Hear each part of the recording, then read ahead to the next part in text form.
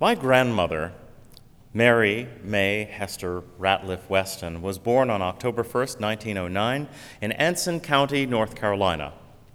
Her mother, Dora, who was affectionately referred to as Grand Dora, was more than 30 years younger than her father, Graham, who had remarried after the death of his first wife. Graham was 7 years old when the Civil War ended. My grandmother had at least 7 half-siblings, in addition to 3 full older brothers. But she was the baby of the family, and she was spoiled, particularly by her father. But being spoiled meant something very different than it does today in the 1910s in the rural South, and if you were black. Being spoiled meant you sometimes got one thing that no one else got, even if it might not last very long. My grandmother liked to tell us about how she was spoiled one Christmas in particular. And Christmas wasn't to them about gifts, it was a time for church. But one Christmas, when she was still very young, she received the most precious thing she had ever seen up until then: an orange. It was rare and unique and incredibly dear. My grandmother used to say that one orange was sweeter than anything she had ever tasted before and maybe tasted since. We take oranges for granted here, especially in that they don't grow here at all. In fact, we take for granted the fact that we have them year-round. Imagine if we could see and feel and taste the orange that my grandmother experienced. Imagine holding that much wonder in something that is so common to us. Take a moment. Ask yourself what it might feel like to taste and experience the food that you eat as something totally new, something precious, something so dear that you feel spoiled by having it.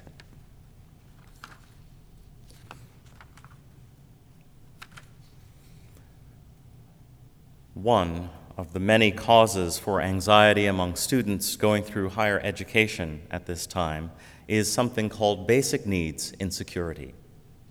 This is housing or actual homelessness and food insecurity. Tuition has become so burdensome that any kind of loan money available is used simply to stay in school, and students just figure it out as far as housing and food. I talk to too many students who are having to have made peace with couch surfing or even living in shelters just to get by. Think about this. Here we are with arguably 2 of the most famous educational institutions in the world, and a network of smaller but equally powerful and prestigious institutions of learning for so many different kinds of learning within a 10-mile radius of where we are now. And consider that there are students going hungry in these institutions so that they can pay for books or a winter coat or rent. Consider the incredible dissonance between a combined $57 billion of endowment between MIT and Harvard and a student being malnourished. If that is the world we are creating for our best and brightest, can we even imagine what the world looks like for those who are most vulnerable? And so I ask, when do you have enough?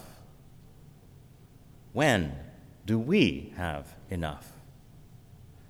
There is technically no need for anyone in the United States to be hungry, ever. There is an overabundance of food, but like most of our systems of value, something is severely out of whack. When do we have enough? Enough begins with recognizing that we are not just separate units that occasionally and selectively bump up against one another. In fact, we are a quilt. We are woven together. We create this thing called society every day with every action and inaction.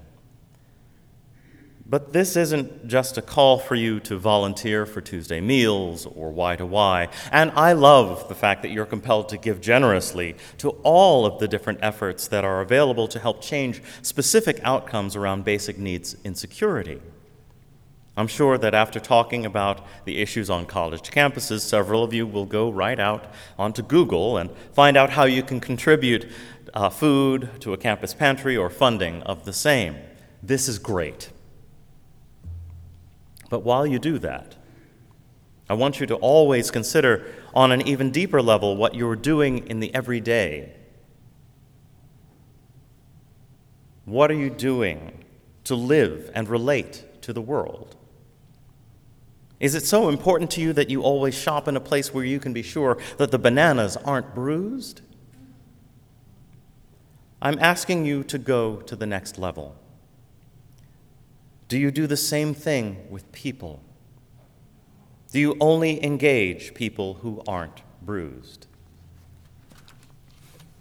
Enough is always going to look different to everyone and feel different as well. It could mean looking at your house and saying, I don't need 5 empty bedrooms, or finding a way to give students in food need gift cards, or even inviting one or several to your home for a meal. But I believe it has to begin with breaking down the sense of us and them, letting go of the false power differential that capitalism creates and recognizing that the person in need is you as much as the person who hasn't eaten or who has gone unhoused. This is the 500-level course of getting out of the way of your own generosity. It is a call for humility.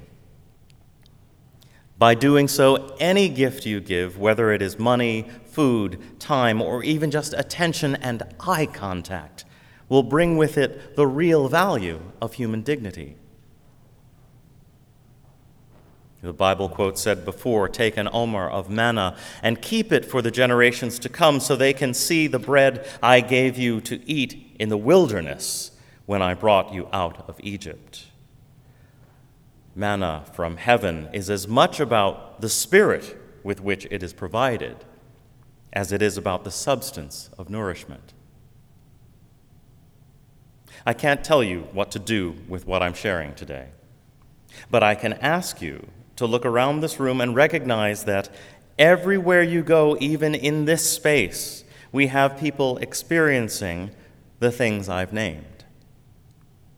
And your job is not to sleuth out who needs what so you can fix them. No.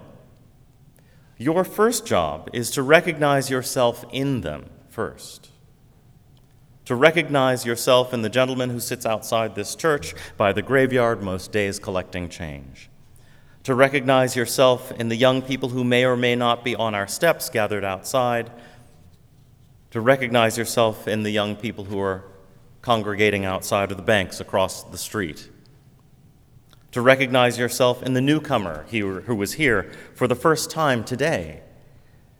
To recognize all of these with no preconception or clever way of engaging. To recognize them and meet them where they are, and that only happens when you truly recognize their worth as equal to yours. Before you start trying to prove to someone that you are generous, or anti-racist, or ultra-liberal, or safe, or non-ableist, or non-sexist, or non-homophobic, before you or any of us can do any of that, we must make room for each other to be enough. Start by knowing that we all are enough to ultimately provide for one another. The breath and the blood and the spirit we share, that is the first taste of manna. It is how we spoil each other and let everyone know that they are truly special. And it is oh so sweet, like the first ever taste of an orange on Christmas morning. May it be so.